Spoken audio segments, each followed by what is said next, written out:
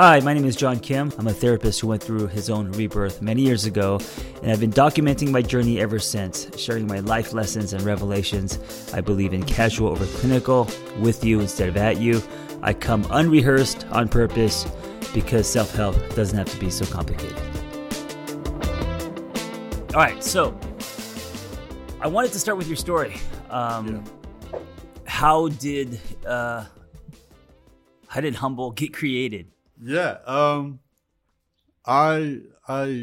think I was in love with school. Like I love being in school. I think every single school year, new desk, new friend, new classroom, new adventure. I love that kind of reset. Yeah. And this is where in the world? This is in Toronto. I was born and raised in Toronto, Canada. Okay. Yeah. And then as an adult, after going to university and kind of realizing that adult life was going to become extremely repetitious, I went back to school and I got into teaching. So I was an elementary school teacher. Oh, I didn't know that. Yeah. Wow. So I taught the 3rd grade, the 4th grade, the 5th grade for a year as well. So I taught for about 6 years. Nice. How was that? It was a lot of fun. Yeah. When you're with the kids, it's a lot of fun. Yeah. There's a whole other job before and after, but when you're in the room with the kids, it's a lot of fun. Right. And you learn a lot about yourself because you start to realize human development. Because we forget that we were at one point almost empty vessels. Sure. And the amount of socializing that we've received. Right. And then to be in a classroom where you're completely in charge of the culture of this classroom, and you start to see the kids. You start to see you rub off on the kids in terms of who you are. And I taught in the same neighborhood I went to school at. I didn't teach at the school I went to, but I taught in the same neighborhood. So the school was predominantly children of immigrants, first time coming in. In all the years I taught, I never had a white student. Wow. Yeah, Toronto's super multicultural. I grew up the opposite, where everyone was white. I was always the one Asian kid. Let me ask you this: how many years you teach? I taught 6 years. So 6 years of teaching. Yeah. I did 5 years of nonprofit residential with teenagers. I love it. What were 3 of your takeaways from working with 3rd and 4th graders? It's always about what did they teach you? What they taught me is they're capable of way more than you think. Yeah. It really is about how you package the information, and realizing that when you're active, when you're aware, how you speak to them with intention, with kindness, with encouragement, it's probably the most effective way to communicate with anybody. And you realize that I can speak to everybody like they're an 8-year-old. It's not condescending. You're actually speaking to their inner child. Right. Right. So that really helped me become a much more effective communicator. Ooh, that's much more effective writer. Yeah, because I realized that I could take any idea. So whether I liked a really deep academic idea, all I had to do then was package it in a way that made it more understanding for everybody else. And the last one is probably accommodations, realizing that everybody requires a level of accommodation depending where they're at. So, when you teach, let's say the 4th grade, you have kids who are academically in the 6th grade and you have kids who are academically in the 1st grade. Right. And they're all in the same room. And in Toronto, they didn't hold kids back. So they were going to push kids through regardless because for socialization purposes. But academically, you had to design programs to work for them. Right. And one of the philosophies was you take a C+ student, design an entire program to get them from C+ to B, and then use that program for everybody. And then you start to realize that, focusing on one will allow you to amplify that success. And that's really helped me realize that, that's how the best way to kind of work with individuals and tell, especially when telling my story and working with people and also working with myself.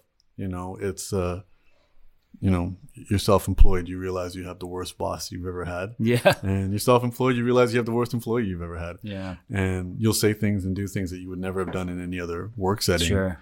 And it doesn't lead to any results. It doesn't, being hard on yourself doesn't make you work harder. Right. What's interesting is what you said, the second takeaway, your intention and how you treat kids and now with adults,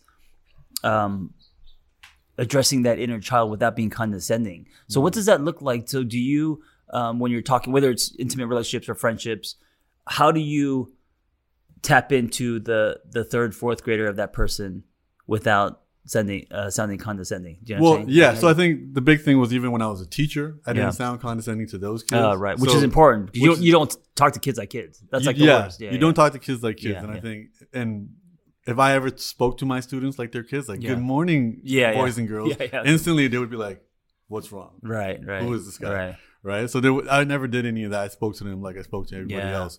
But I think the big thing what you realize with kids is you give kids the benefit of the doubt. Mm-hmm. You try to figure out their context. So you have a young child and they're Mm-hmm. having a tantrum. You try to figure out the context. Why are they having this emotional outburst? And I don't know what age that just stops. Yeah. Now all of a sudden you're not allowed to. Yeah. But an adult is having their emotional outburst for the exact same reasons. There's a context. They've hit a breaking point. They have certain tools. They don't know how to deal with it. So I think, and as I said, this is intentional. And when I'm in a good space, when I'm aware, and I think as a teacher, that's what I was doing for the day. Yeah. And that was my job. Obviously, when you're in a romantic relationship or when you're with your friendships, like that's only one element of your life. Mm-hmm. You have a long day at work, you come back, you don't want to deal with somebody's shit. Yeah. But that context is still there when you take time and reflect. So I think for me, always realizing that it's not black and white. Mm-hmm. There's always a lot of gray in between. And how do we discover that? And I think most often it comes from asking questions, Yeah. being curious over judgmental. Yeah. And at least adults should be able to articulate that much more than kids. Yeah. Because kids will fill in that gap. Oh, he's hungry. Oh, he didn't get his nap today. Right. It's the same reason adults are jerks. They're hungry. They didn't get their nap today. Yeah. So teaching for 6 years, and then what from there? So once I began teaching, it was the first time, like that was adult life. First time I didn't have homework at the end of the day. First time I could figure out what to do with my Right. time, and I had disposable income. And I got into, going into the city, looking for ways to meet girls and do all that fun stuff. Yeah. And I got into spoken word poetry. Oh, nice. Yeah, so I started doing like coffee shop poetry slams and all of that. And I grew up on hip hop, so I was always rapping and doing stuff like that. And to me, spoken word poetry was just rap without the music. Right. So I got into that circuit, and it was a small but active community in Sure. Toronto. And I used to do that weekly, and it was just a great icebreaker to meet people. It was a community in itself. Started meeting fellow artists. Started, kind of getting really into that world.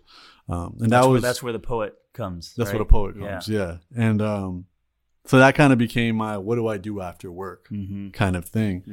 And it took a life of its own. It started growing. This was in the late 2000s, Yeah. and this is when YouTube became a thing. And Yeah. back then, if you posted something on YouTube, people actually saw it. And Right.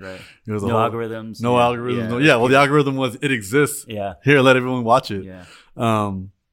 And then I started becoming a little bit of building a name locally at that point.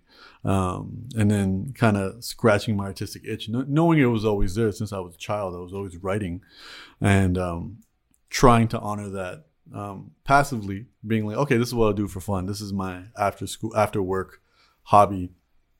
And it continued to grow. And I got more into music, started making music. And the students knew that, Mr. Singh makes songs and he swears on YouTube. Yeah. It made you cooler. It made me cooler. Yeah. And it was also like even the parents were aware of it. And I think it was because I looked like the community. I think that was a big thing where they got it and everything was great. And, take a couple sick days if I got a gig. I think the first gig I ever got where like they bought me a plane ticket was like Fresno, California. Wow. I performed at some like conference, some youth conference over there, and it was like the coolest. And I took a sick day at work and flew to Fresno and had a whole experience. And then I started spending my summers with artists because I would meet these artists, but they were living the artist life, like they were struggling artists. You were a teacher / poet. I was an artist with a salary. Yeah. And even in the summer, I had a salary. Even if I was, I'd be in like San Francisco staying with an artist who was renting out a room and I was sleeping on the couch in his room. And, he would like literally be rapping outside the BART stations or trying to get onto shows and piecing that money together to pay his rent. Right. So I was kind of faking it where I was living the life with him, but I had direct deposit account coming in. So did that make you feel fraudulent, or did you like that? You had safety, you had, quote unquote, a real job, and you got to hit flow states in poetry and work on your craft? I think at that point, what it felt like I was living in the zoo Yeah. And I got to sneak out into the jungle every now and then. Oh, but I had to go back to the zoo. I had to go back. Right. And at that point, because I didn't know what I didn't know, the zoo just felt like a trap. I felt like, oh, I am in these cages, and these cages are keeping me from enjoying the freedoms. Right. And I'm meeting all these artists who have way less than me, but they feel like they're completely free. They're free to go where they want, live how they want, do what they want. And that summer, it was a final summer that I had done that. When I had gone back to the classroom, it wasn't hitting. My energy wasn't there. My enthusiasm wasn't there. Yeah. You wanted to get out of the zoo. I wanted so badly to get out of the zoo. And, you fell in love with the jungle. well, you fall in love with the small doses of the jungle. Yeah. You know, like right. you don't realize that these cages are keeping you in, but these cages are also keeping others out. Yeah. And you know, your zookeeper is giving you a meal every 2 weeks, right? And everything is taken care of, right? And you're looking at a romanticized version because you spent 2 months with a guy who, even himself, you know, even as he's a struggling artist, there's still a family that could take care of him if worse things come to, you know, worst case scenario. But yeah, I was working in music, and then somebody presented me with an opportunity to do some songwriting, and it was supposed to be a really lucrative deal, which was more than I made as a teacher. Right. And without any due diligence, without any responsibility, I left the job and dove headfirst into it. And then that was my first real taste of the jungle. Oh. Yeah. And it wasn't what you expected. It was not at all, because it was completely fraudulent. Oh, it ended up making me unemployed and broke. You know, it's interesting, and I think many people listening can relate to, I mean, what you're talking about, just life, right? I have my version of this too. But it was almost like that shiny thing pulled you out, because if you had known it was fraudulent, you would have never left, right? So that got you out of the zoo, and then you realize, oh, this is not real, but now you're out. And so now it's sink or swim for you. It's sink or swim, and you know, it's been over a decade since, you know, and that was a very tough time. Yeah. And at that point, I was no longer a guy doing art as a hobby. I was trying to figure it out. And at the same time, I thought the way you made art was you make some dope art, and then like Puff Daddy discovers you, throws a bag of money on your head, and it's just happily ever after. Yeah. Then the Ferraris, and the Ferraris, all that good stuff, right? And this is even when social media was still in its adolescence, so it wasn't even something that was guiding my decisions. But then, you know, it became quick. Within probably a year of waiting for these deals to come through and them not coming through, you start to realize, like, oh, I've never actually existed in a competitive environment before, because I was a teacher. My colleagues weren't competing with me. Everybody's paid on their seniority. Like, it doesn't matter what I do. I don't get paid on my performance. I get paid on how long I'm there. And everyone's priorities was the kids. So everyone, you know, if I showed up late after lunch, another teacher would have got my class sorted and settled, because their safety is paramount. Sure. Versus making me look bad. Right. And then you realize in the jungle, you know, somebody recognizes your talent very early. They want to see how they can benefit off of that. So I got that crash course very quickly. Yeah. That, yes, I was not free in the jungle, but now I had no skills, and I was, you know, I pretty much had a bubble burst, and I was choking on the fresh air. And one of the things that came from that was I thought, you know, making music and creating art was going to be my salvation out, but I wasn't able to do that by myself. I didn't know how to record. I didn't know how to make music or produce. I didn't know how to shoot videos. I was working with people, but they were all part-time too. Right. Like the guy recording me, he was a sound engineer for like commercials, and the guy shooting my music videos was a wedding photographer. So they all had real lives. And, you know, and now I was trying to do this every day, and they weren't in a position to do it. And then a friend said, you know, what can you do all by yourself? You know, if you don't know how to record, you don't know how to do all of this, what can you do by yourself? And at that point, I said, I can write. Right. Yeah. That's all I can do is write. Yeah. So they said, write every day. So is that where Humboldt entered? So there was the poet, there was spoken word, there was music, there was hip hop. And then you realize, okay, there's something I need to do that I can do with myself and not depend on other people. And that was writing, right? And then is that kind of where Humble the Poet was born? Well, Humble the Poet was born from the spoken word and from the hip hop. So like I have, you know, you can look up, I have music on Spotify now under Humble the Poet. Yeah. What that did was that moment was the birth of the author. And what I didn't realize at that time was that, you know, I was talking about important things even in my music, but black and white text is just way more accessible. Going back to accessibility and how people can consume information. So all I did was commit to writing every day on Facebook. Why did you start writing self-betterment? Is that just what you naturally gravitated toward? I think I gravitated towards learning new things. Yeah. And I think where I was at that time, I was in a dark place. Right. And I've learned this recently from the therapist that I see, that if somebody couldn't afford a therapist, their best option is to write every day. And Journal. Journal sure. every day. It's a form of processing. Yeah. Right. And that's what I was doing. I wasn't doing it thinking I was processing. Right. I was saying, I need to, if you don't create, you don't exist. Yeah. And this friend challenged me to do something that was in my control, which was write. So I'm just going to write every day on Facebook. And what I had been doing was collecting photos of just random things for inspiration. I have a collection now on Instagram too, just random things that inspire me.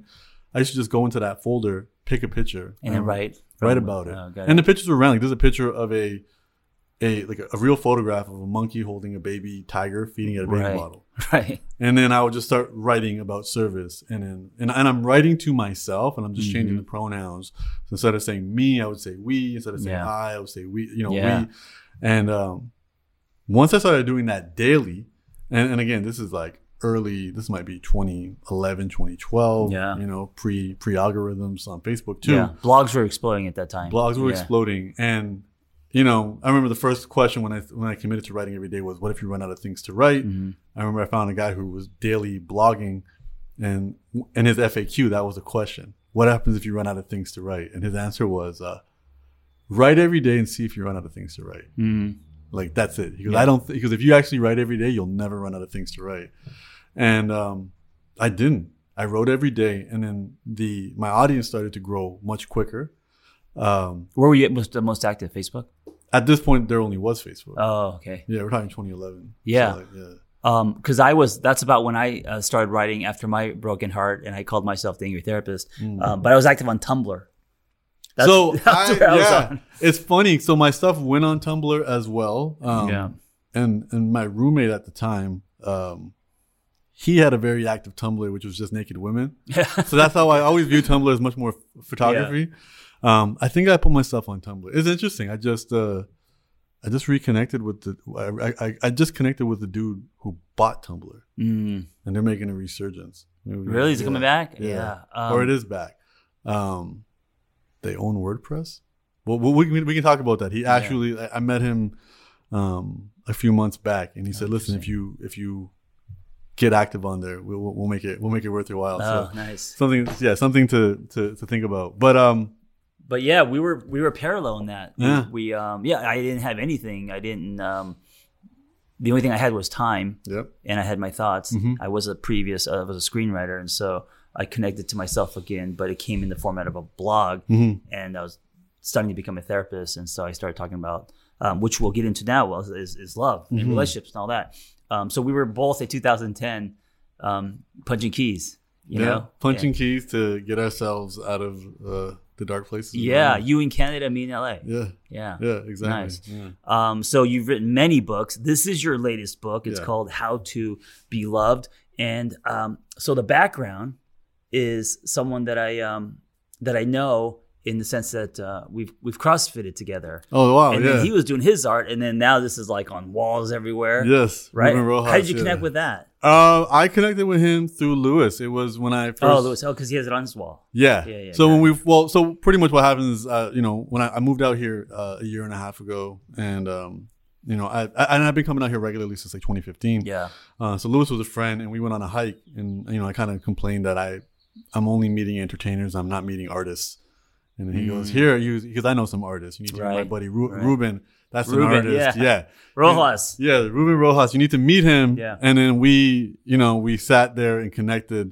And again, that was more just for me to have an artist friend. And then I mentioned to him that I'm writing a book about love. And then obviously, that's his entire universe is love. And, it was later that my agent said, he goes, you should ask him to do your book cover. Nice. And shout outs to Hay House, because they made it such an easy process where they reached out to him. They spoke about the business side. That was all sorted. Then me and him just spoke creativity. Oh, nice. So it was a much better situation. And because when we had met up originally all we talked about was this kind of idea about creating art and how often there's art that feeds your soul and there's art that feeds your bills, and they're generally two different things. And how when artists work with artists it's a little bit more of a fun experience.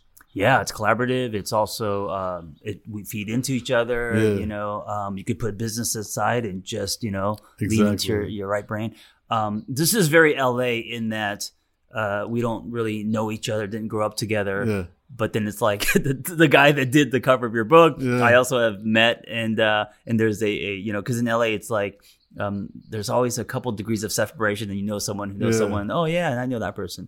And that's the thing with him too. Like he's in great shape. He's in ridiculous. Yeah, he was. shape. I mean, he would roll up in his Escalade, and we would go work out. And I was obsessed with CrossFit at the time. Yeah. And yeah, he was shredded and he's a beast, as we called it back in the day. And I remember him. But he's been very successful. I love that he poured his gifts into painting and street art and the wall, and now it's everywhere. So. He's got like statues outside a few NFL stadiums now. Oh wow! Yeah, wow. So he's got these. I think it's a 50-foot statue outside of a hospital in North Carolina. Oh, that's amazing. So yeah, he's just he's literally spreading love. Yeah, exactly. He's literally spreading love, and Yeah. I think it's just really dope that he's done it. And Yeah. and he recently just designed a bottle of tequila.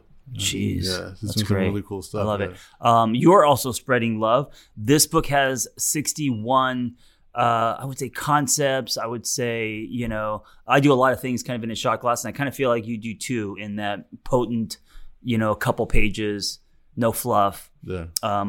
poetic, right? And so I took a bunch, and I thought we could get into it. My audience, it's relationships, love, a lot of that stuff that they're thirsty for. And so I have a couple of my favorite, and I wanted to kind of do a deeper dive on it, if you will. One of yours is how to make anyone fall in love with you, right? Yeah. So what caused you to create that, and what do you mean by that? Meaning, how do you make anyone fall in love with you? Which is the what, $10,000 question, $1 million question. Yeah. I mean, yeah. If you read two more lines into that, you realize it's a joke title. Right. Yeah, it's completely a joke title. Yeah. And even the way I titled the book, "How to Be Loved," it's realizing it was inspired by a friend, Matthew Hussey. What he was telling me, he goes, if I made a video about how to love yourself, I would title it "Why He Won't Text Back." Right. Because the title is what grabs you. The title is what grabs you, and you're meeting people where they're at. Yeah. And the message is for people to strengthen their relationship with themselves. Right. Which in fact will probably draw more people to you. But people want to hear, how do I make it? Yeah, when you read how to have a better relationship with yourself, you're like, pass. Yeah, pass. Why won't he text me back? Oh, yeah, I want to know. I want to know, or how to get all the chicks, or how to get all the guys. How to make, Yeah. So I think from that's kind of, it was, there's a lot of comedy in this book, but it was that idea. But I think definitely the big idea behind that is, your relationship with yourself determines your relationship with everybody else. Sure. And, that determines your boundaries. That determines what you find attractive. That determines, how much you prioritize being likable over even realizing love with somebody else. It also determines your definitions of love and what it means and the roles that you want to play with that. So how you make anyone fall in love with you is basically you do that by you falling in love with you, right? Starting with you, focusing on you, working on you is what actually attracts people to you, instead of making someone, trying to convince someone to sell someone on you, which of course is not sustainable and won't last. But and I agree with you. Your relationship with yourself, as you build that, people fall in love with that. Yeah, because it's like we're outsourcing the antidote to our loneliness. And it's not somebody else is not the antidote to loneliness. Right. Loneliness is the punishment for being alone. Solitude is the reward for being alone. So loneliness is not being alone. You can feel lonely in a room full of people. Well, what's worse than feeling lonely when you're single is feeling alone in relationships. Yeah. I mean, we all feel, it's normal to experience loneliness. It's a feeling, but I'm saying like if you're constantly feeling alone in your relationship, to me, that's worse than feeling alone when you're single. Yeah, and that feeling of loneliness is internal. So you can't have an external solution to that. It has to get addressed on the internal side. Yeah. And I think, I love the Peter Crone idea of saying, you don't say I love you, you say you show me where love is. So when we recognize ourselves as a source of love and we view love as the verb more than the noun, and we share love with people, that in itself is going to create a pathway between us and other people for love to flow. Yeah. So by default, and I think what I'm realizing, especially through a lot of these conversations that I'm having now with people, is everybody has quality relationships and love in their life. They're generally not romantic. And they generally think the romantic relationships have to be different in some capacity. So, love for a sibling, love for a parent, love for a friend doesn't require as much expectations, doesn't require as much. Yeah, why is that? Why do we put so much weight on romantic love and constrictions? And because, some people are great friends, but then when it comes to their relationships, they're a fucking mess, Yeah. Why is that? Because it is very different in that friendships tend to be less pressured, right? And also friendships aren't about the promise. And I think this is one of the reasons when you love someone romantically, you want the promise. When you're friends with someone, it's organic and you don't care about how long you're going to be friends with someone. You care about what's in common. You care about the here and now. You care about the energy and the banter. And you care about all that too in romantic relationships. But I think a lot of times when you focus on promise, it strips away friendship and a lot of foundational stuff. I think it's that 1000%. And going back to teaching, it's also this idea that a lot of the things that we have accomplished or we have now on our tool belt were meticulously force-fed to us. Your ability to read this book came from a 10-year program designed by educators that started with, all right, let's teach them the letters. Let's teach them the sound of the letters. Let's put 2 letters, put 3 letters together. We'll do this slowly. So maybe by the time they're 13, they can read Harry Potter, right? Yeah. Now, if you want to learn a new skill, let's say it's the piano or something like that, and you have to regulate yourself now on a 10-year journey, it's going to be way more difficult. Yeah. So a lot of the friendships we have happened when we were kids, happened when it was proximity.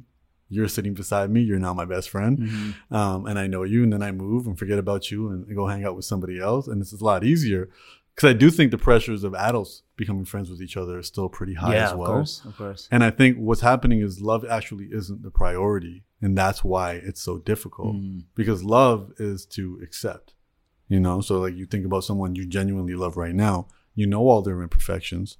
You could write a book about their imperfections. None of that disqualifies them from your love. If anything, it shows that they're vulnerable and that makes you care about them more because vulnerability is such an important ingredient to connection. What I think is happening, especially when people think about love, is they're really talking about this process of courting and dating. And I can say, well, being perfect and beautiful doesn't matter in love, but appearing perfect and beautiful may be important to get a second date. Right. A second date isn't love. Yeah. It's a second date. Yeah. I've written in here, I don't care who pays. I don't care who texts. I don't care. That's not what love is. That's this courting process. That's this journey. Sure. And there are people who, they have, their high school sweetheart and they never had to play those games.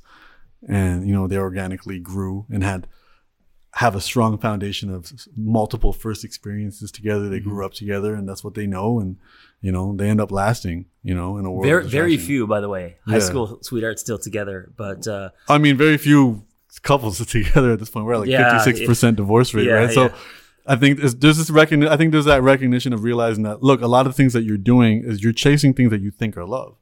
Admiration, attention, affection, adoration, worship, power, clout, money, all success, all this stuff is not love. And if, being liked, that's not love. All of these things aren't there. And we feel like we have to be or do something to earn those, which you probably do. And by default, because you have to earn them, that doesn't make it love. Yeah. Love isn't something you have to earn or find. Love is what's already there.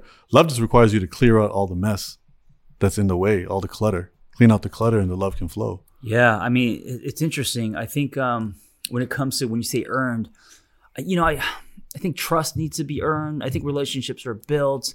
But in the way that you're describing love, it's more of it's almost more of like a living, breathing thing. it's something greater. It doesn't hang on some kind of exchange. Almost. Well, and we know it doesn't. And again, I don't want it to become mega, cosmic and super highly spiritual. Yeah. I'm gonna say like love is the default. Like love is what exists when we live in a world beyond duality. When we stop thinking things are black and white. That's the only place that love can exist. And love isn't transactional if you're a parent. You have a child. Your child, for the first couple of years, will do nothing back other than exist and defecate all over you, right? So it doesn't require. So it doesn't require history. It doesn't require establishing trust. Yeah. I think pathways of love between two adults, trust is a part of that process. As I said, it doesn't. I don't think it requires all of these things. I think the courting process and meeting new people, especially as adults, with all of our insecurities, all of our coping mechanisms, all of our fears around getting hurt, has created this culture of let's put on a mask, let's put our best foot forward, and then hopefully slowly reveal who we truly are. And I think there's a more healthy approach to this, which is stop thinking vulnerability is 0 or 100. I can be vulnerable with you right now, and it doesn't have to be TMI. It doesn't have to scare you away. And I learned that through therapy. I learned have 2 stories of vulnerability in your pocket that you could tell a stranger for the first time, and it would not scare them away. And I have stories about losing my first dog and it breaking my heart, and getting a new puppy, and originally saying no, and then after a few shots of tequila being like, no, I need this puppy. Right. And then she flew with me here from Toronto, and now she lives a beautiful LA pretty girl life. And at the same time, the first time I took her to a vet after COVID was the first time I was allowed in a vet's office. The first thing I saw was the metal table, which reminded me of the first time I put my last dog to sleep, and I had an emotional reaction to that. Right. And I wasn't expecting it. And it helped me realize I have emotional triggers and traumas that I never processed, didn't even know existed. Yeah, it was stored. Yeah, they were stored. And so now, having this new puppy who's young, energetic, and healthy, knowing that if everything plays out properly, I'm still going to outlive her, is requiring me to reframe my relationship with death, reframe my relationship with my attachment to her and how I view it. That's a vulnerable story. Yeah. It's not a vulnerable story that's going to scare you away. It's not a vulnerable story that makes me think that you're going to use that against, like the quality of person you'd have to be to use that against me, to hurt me, wouldn't make me want to be around you anyways. Right. I think people have to realize that that's more important than rhyming off your resume to impress somebody. Let them know who you are. Sure. Yeah. And absolutely. That just requires more self-reflection and building that vulnerability with ourselves. No, I agree with you. I mean, this whole thing for me started by showing who I was on Tumblr. Didn't know anyone would read it. And then, that's kind of been, and especially as a therapist where you're not really supposed to talk about you. And so I secretly did pull the curtain back. And, then I realized, and I think it's happening now where people are more interested in who you are than what you do or the letters after your name, You say love is a path, not a destination. Yeah. Explain. I'm a big believer in the journey, not the destination, and viewing love as a verb. So viewing love isn't the pot of gold at the end of the rainbow. Love is the rainbow. It's the journey. It's who you're becoming on the journey. It's the work that you're doing. And I think so often people are working towards love when love is the work. Why are relationships so hard? I think everyone agrees relationships are hard. If you've had one, why do you think they're so hard? I think a lot of them are based off of a template that was created by people thousands of years ago and has been updated. Yeah. Grandparents, great-grandparents. It's passed down from, you mean generation? Passed down from generation, but also passed down from a life that doesn't exist anymore. I think I think for 10,000 years, 20,000 years, there were roles being played by everybody for small communities. And we were in much smaller communities, villages. My parents grew up in those villages. So, for me, it's a generation away. For some people, it's 200 years away. And I think it became a well-oiled machine, and the roles that everybody played and the expectations and how it worked. And then nobody decided to update these policies when we started living in these larger metropolitan areas. Nobody updated the policy when we created Instagram and girls on Instagram with filters, and nobody created the policy when everybody is a dopamine addict, completely afraid of FOMO. Right. Things need to get updated. And I think what's happening is things aren't updated. And I think we also don't realize that when people refer to society, society pressures this, society pressures that. We have to go deeper and try to figure out what is society, who is society. And I think a simple answer is, at least in this part of the world, society's main goal is to get you to buy stuff, to keep the engine going, which means the stories they tell you is to encourage you to buy stuff, which means the dreams they sell you will always encourage you to buy stuff. And I think that's a really important thing to understand, because they're going to make you more in love with the wedding than they are the marriage. Right. So what would be the update when it comes to love, or, at least for you, what is the new definition of love and relationships that is on to you today that isn't, from our parents or grandparents and all that? What does that look like? I think self-awareness, probably, if I had the magic power to shove a religion down everyone's throat, it would be the religion of self-awareness. What's your definition of self-awareness? Being aware of your patterns and being aware of the influences of your patterns is not nature versus nurture. To me, it's nature and nurture working together. And doing the work to discover how your nature and how your nurture have worked together to make you the person that you are. Recognizing as many of your emotional triggers as possible and being able to articulate them to somebody else, taking ownership over them, realizing it's nobody else's job to tiptoe around you and your individual triggers. Ownership is huge. Ownership is very huge. Understanding that power only exists when we take responsibility. So realizing that, a fast food version of self-connection is self-pity. It's a really quick way to feel like you're connecting to yourself. You're like, no one knows what I'm going through except for me, but there's no power in self-pity. Right. So victim mode. Right. Which is powerless, not power filled. Yeah. And I'm not saying taking responsibility means taking blame. Taking responsibility is asking yourself, where is my power? And the analogy I like to use is, if I'm driving my car and I did nothing wrong and somebody rear ends me, it's still my responsibility now to do the insurance, to go to the auto body shop, to get everything done. Right. It wasn't my fault, but it's still my responsibility. And I think for a lot of us, we have to recognize that how often there are people selling us the idea that, no, we're just victims. It's not our fault. Someone else should fix this for us.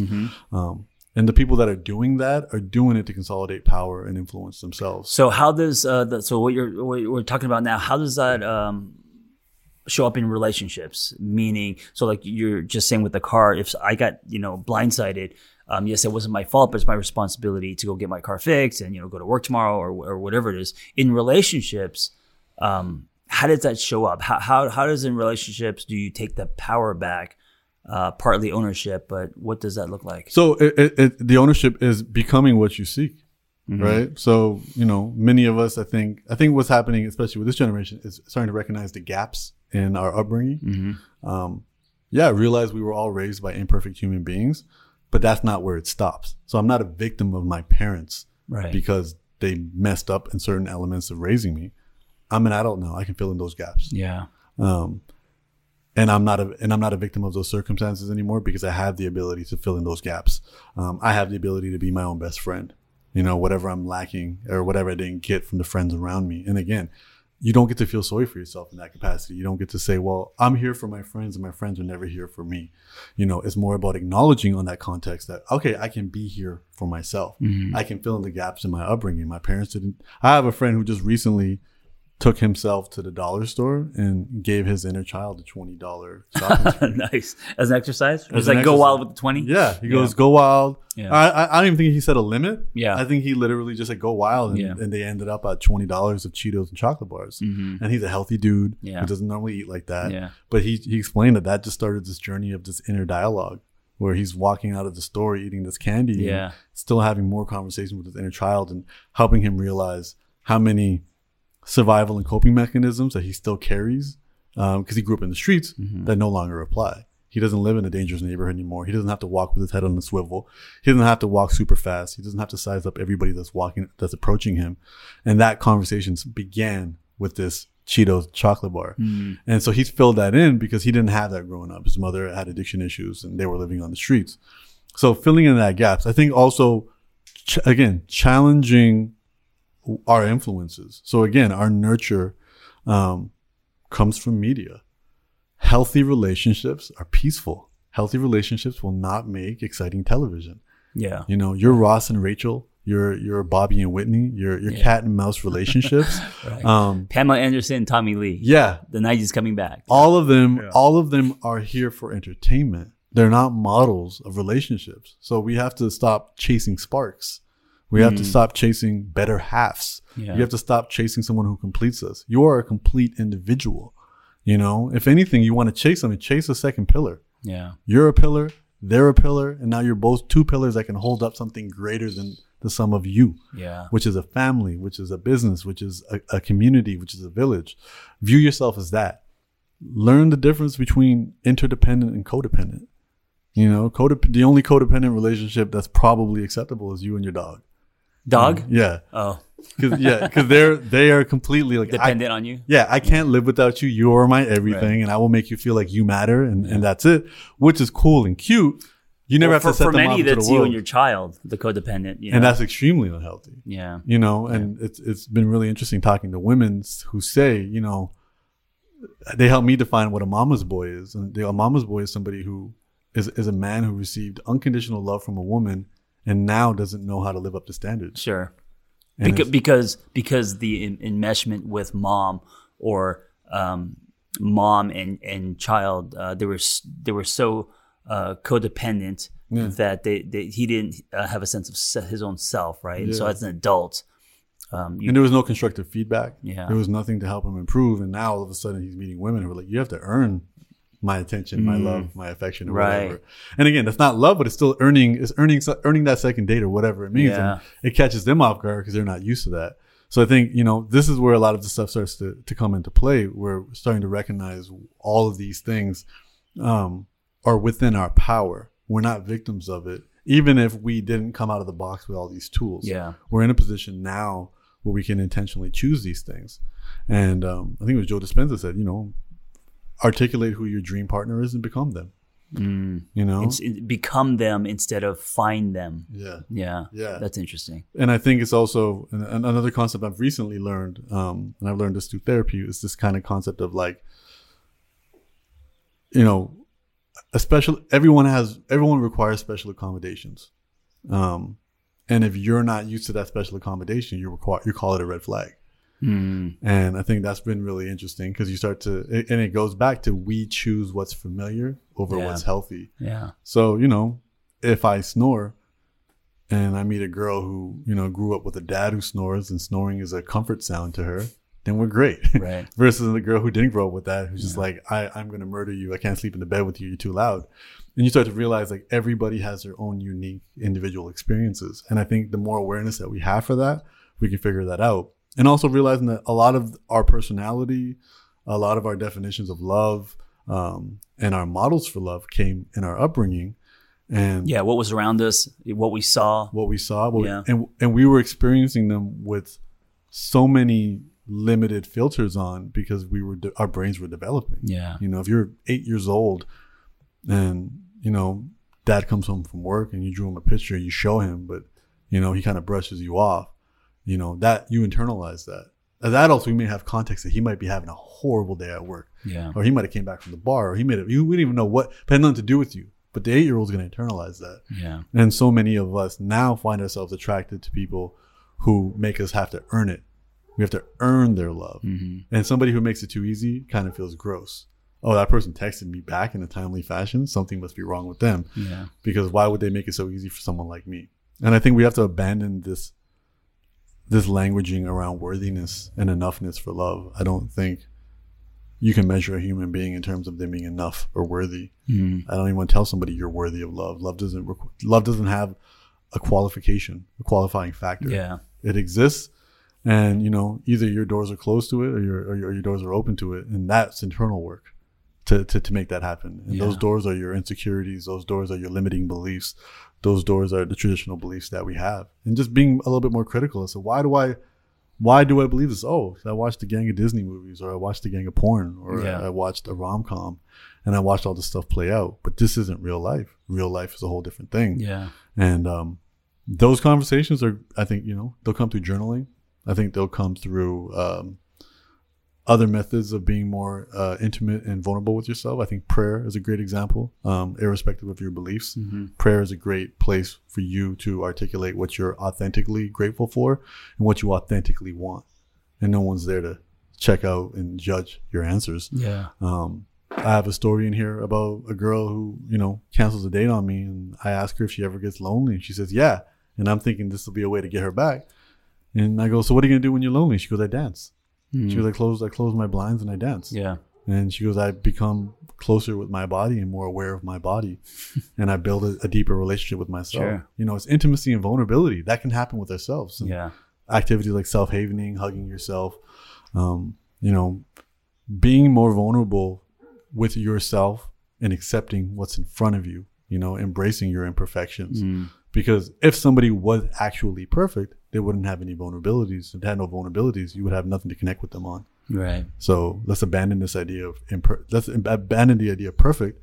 Let's just focus on progress. We'll all make progress until we die, but we don't need to be or do or accomplish something for love to be in our life. Yeah, I love it. Well, I also love that you're a man speaking about love. I think there's a huge shift right now just with men in general. I mean, there's a lot of stuff happening in the world and, rocks being turned over, things being questioned, new definitions just across the board, not just with love and relationships. But I appreciate you creating this conversation about love, relationships. And as a minority male, I can relate to you, but also being a wordsmith and putting it on paper and injecting it with art, right? So you're also kind of redefining what self-betterment can look like. Yes. Yeah.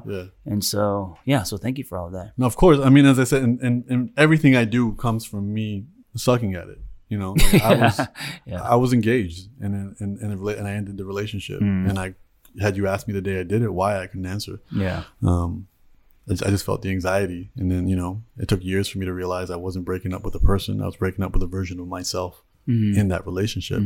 But that was what sparked this book. Because I was like, why do I suck at love? Why does everybody else seem so happy? Why is everybody else working and I suck? Yeah. Knowing that as an adult, I have a peaceful relationship with my parents. I have a peaceful relationship with my siblings. I have a peaceful relationship with my extended family and my friends. I have friends I've known since elementary school that I've never had a conflict with.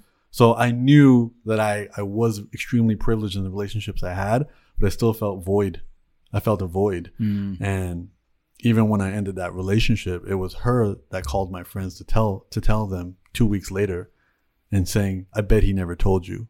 And they're like, he didn't. And then them calling me and be like, you've been sitting, and this is during the pandemic, like you've been sitting alone for 2 weeks, not telling anybody that you ended a 5-year relationship. And that was me realizing like, oh, all my life to survive the way I thought, I built this fortress to protect myself. Sure. And now I realize it was a prison. And I wouldn't even tell my own friends that I ended a relationship because I was afraid of their judgment. I was afraid of them saying, you idiot, that's the best you were ever going to get, or what have you. And that wasn't what they said when it happened. And that in itself, and even last week, another really good friend of mine brought that back up. They said, you had broken up with that person for 3 months and I didn't know. And they go, and they internalize it like, I thought we were friends. And I looked at it as I just didn't want to burden anyone with my stuff. Yeah. Because that's what we're taught to do is be small, don't exist. Right. Conscientiousness, especially children of immigrants. Yeah. Don't make your existence matter. Right. Everyone's got way too much happening. And then through this journey of this book, realizing that, no, that's not what it is. Don't deny people an opportunity to be there for you. Yes, we all have full lives and full plates, but the most important thing we have in our existence is our relationships. Yeah. And I want to be there for my sisters if she's having a bad day. I want to be there for people that I care about deeply. And that may require me to cancel a meeting or cancel something because I need to make space for that. So I think for me, creating this book was that journey of figuring out like, wait a minute. I know I'm not lacking love, but why am I not feeling it? And I realized, okay, the breeze is there. My sales are closed. What's the work to open that sale? And it's like, oh, I have to start being okay with my imperfections and myself. I have to understand even simple things like people don't see, when they look at me, they don't see what I see when I look at me. Right. And so writing this book was actually therapeutic. Yeah, right? I do all my work selfishly. Every book I've ever written is for you first, kind of it's thing. for me first, and it's I'm not a love expert. I am not a I'm not a clinical psychologist or anything like that. I am the kid at the front of the class who takes really good notes and shares them. That's me, and I'm still learning, and I'm still making mistakes. And as I said, I think the big promise in this book isn't you're gonna find a soulmate. I think the big promise in this book is you'll learn not to carry the weight. I like that. Not about finding the soulmate, which all the Disney movies hang on, right? The prince or whatever princess or prince, but learning to carry the weight. Yeah, what a great message. Thank you. I think we should. It's a great period to end on. Making it not about the promise, but learning to carry when you say carry the weight, I think about the responsibility we have to sit at the table of love, right? The ante, which is learning to carry the weight. And that's like the other idea I had was like love isn't the glue that keeps people together. Love is the fuel that makes them work. You have to work. Like if you're in a relationship, any relationship, even your relationship with yourself. The most useful things that you do to take care of yourself, whether it's showering, brushing your teeth, they're all the least romantic, the most monotonous, and the most repetitive, but they're the most efficient. Sure. You can't romanticize all of that. It's the same thing in a relationship. The unsexy stuff you're saying. The unsexy stuff. And it's not, I neglected you for 6 months, so now let me take you to Paris. It's not these grand gestures. It's the day-to-day stuff. Yeah. It's the little things to make someone feel seen. Yeah, I agree. And that's energy and that's effort. And that may require you to sacrifice energy and effort in some other department of your life to make sure that you have time for that stuff. And it requires you to be really intentional. Go pick this up. It's called How to Be Loved, and it's wide everywhere. Amazon. Right. Cool. It's audiobook. The Audible version is great, doing extremely well as well. And Barnes & Noble. Anywhere you get books, anywhere around the world. Indigo in Canada, Waterstones in the UK. Yeah. Everywhere, yeah. Humble the Poet. Well, thanks for hanging out. Thanks so much for having me, thanks for the conversation. Appreciate you. Yeah. Where can we find you? At Humble the Poet everywhere, and humblethepoet.com. And if you can't find the book where you look for books, go to humblethepoet.com/love. All right. Thank you for listening. Be well. Nice.